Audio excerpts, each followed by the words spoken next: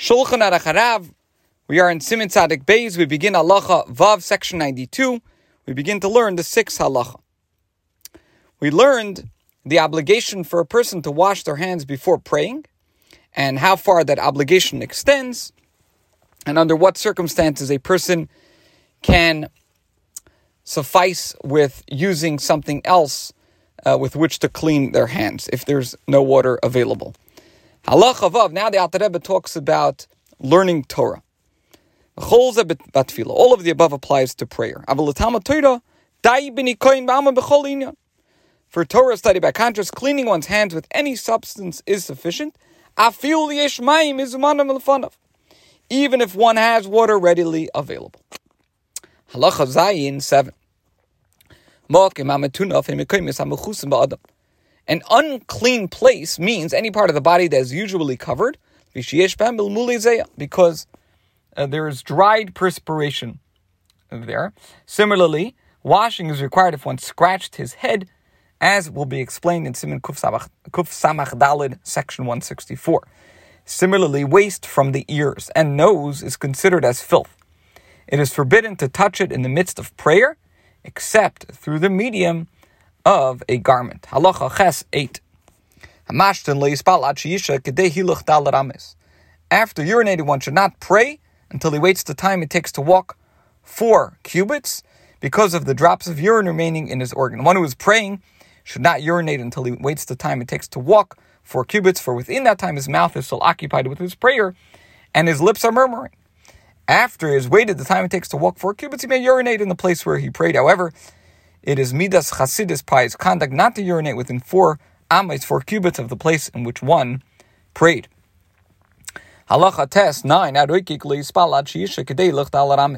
After spitting, one should not pray until he waits the time it takes to walk 4 cubits. A person who is davening, praying, should not elect to spit for relaxation until he waits the time it takes to walk 4 cubits. Aval. Let's say, however, saliva happens to collect in his mouth, so then he may spit even in the middle of Shemona Esrei, as is stated in section 97. Halacha Yud 10. Litain tzedakah koidem hatfila. It is desirable to make a donation to charity before prayer. Shenemar ani b'tzedek echze fanecha. And this is implied by the verse, and this is a verse in Tehillim.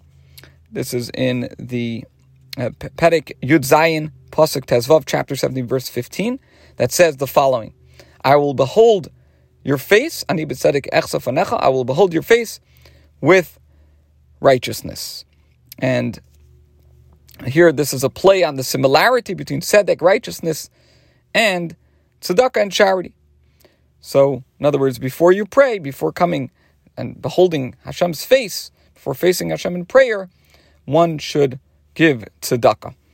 And this reference here, ani b'tzedek echsa fanecha, is understood and can be understood as a reference to prayer. Why? Because prayer is every individual's daily experience of standing in Hashem's presence.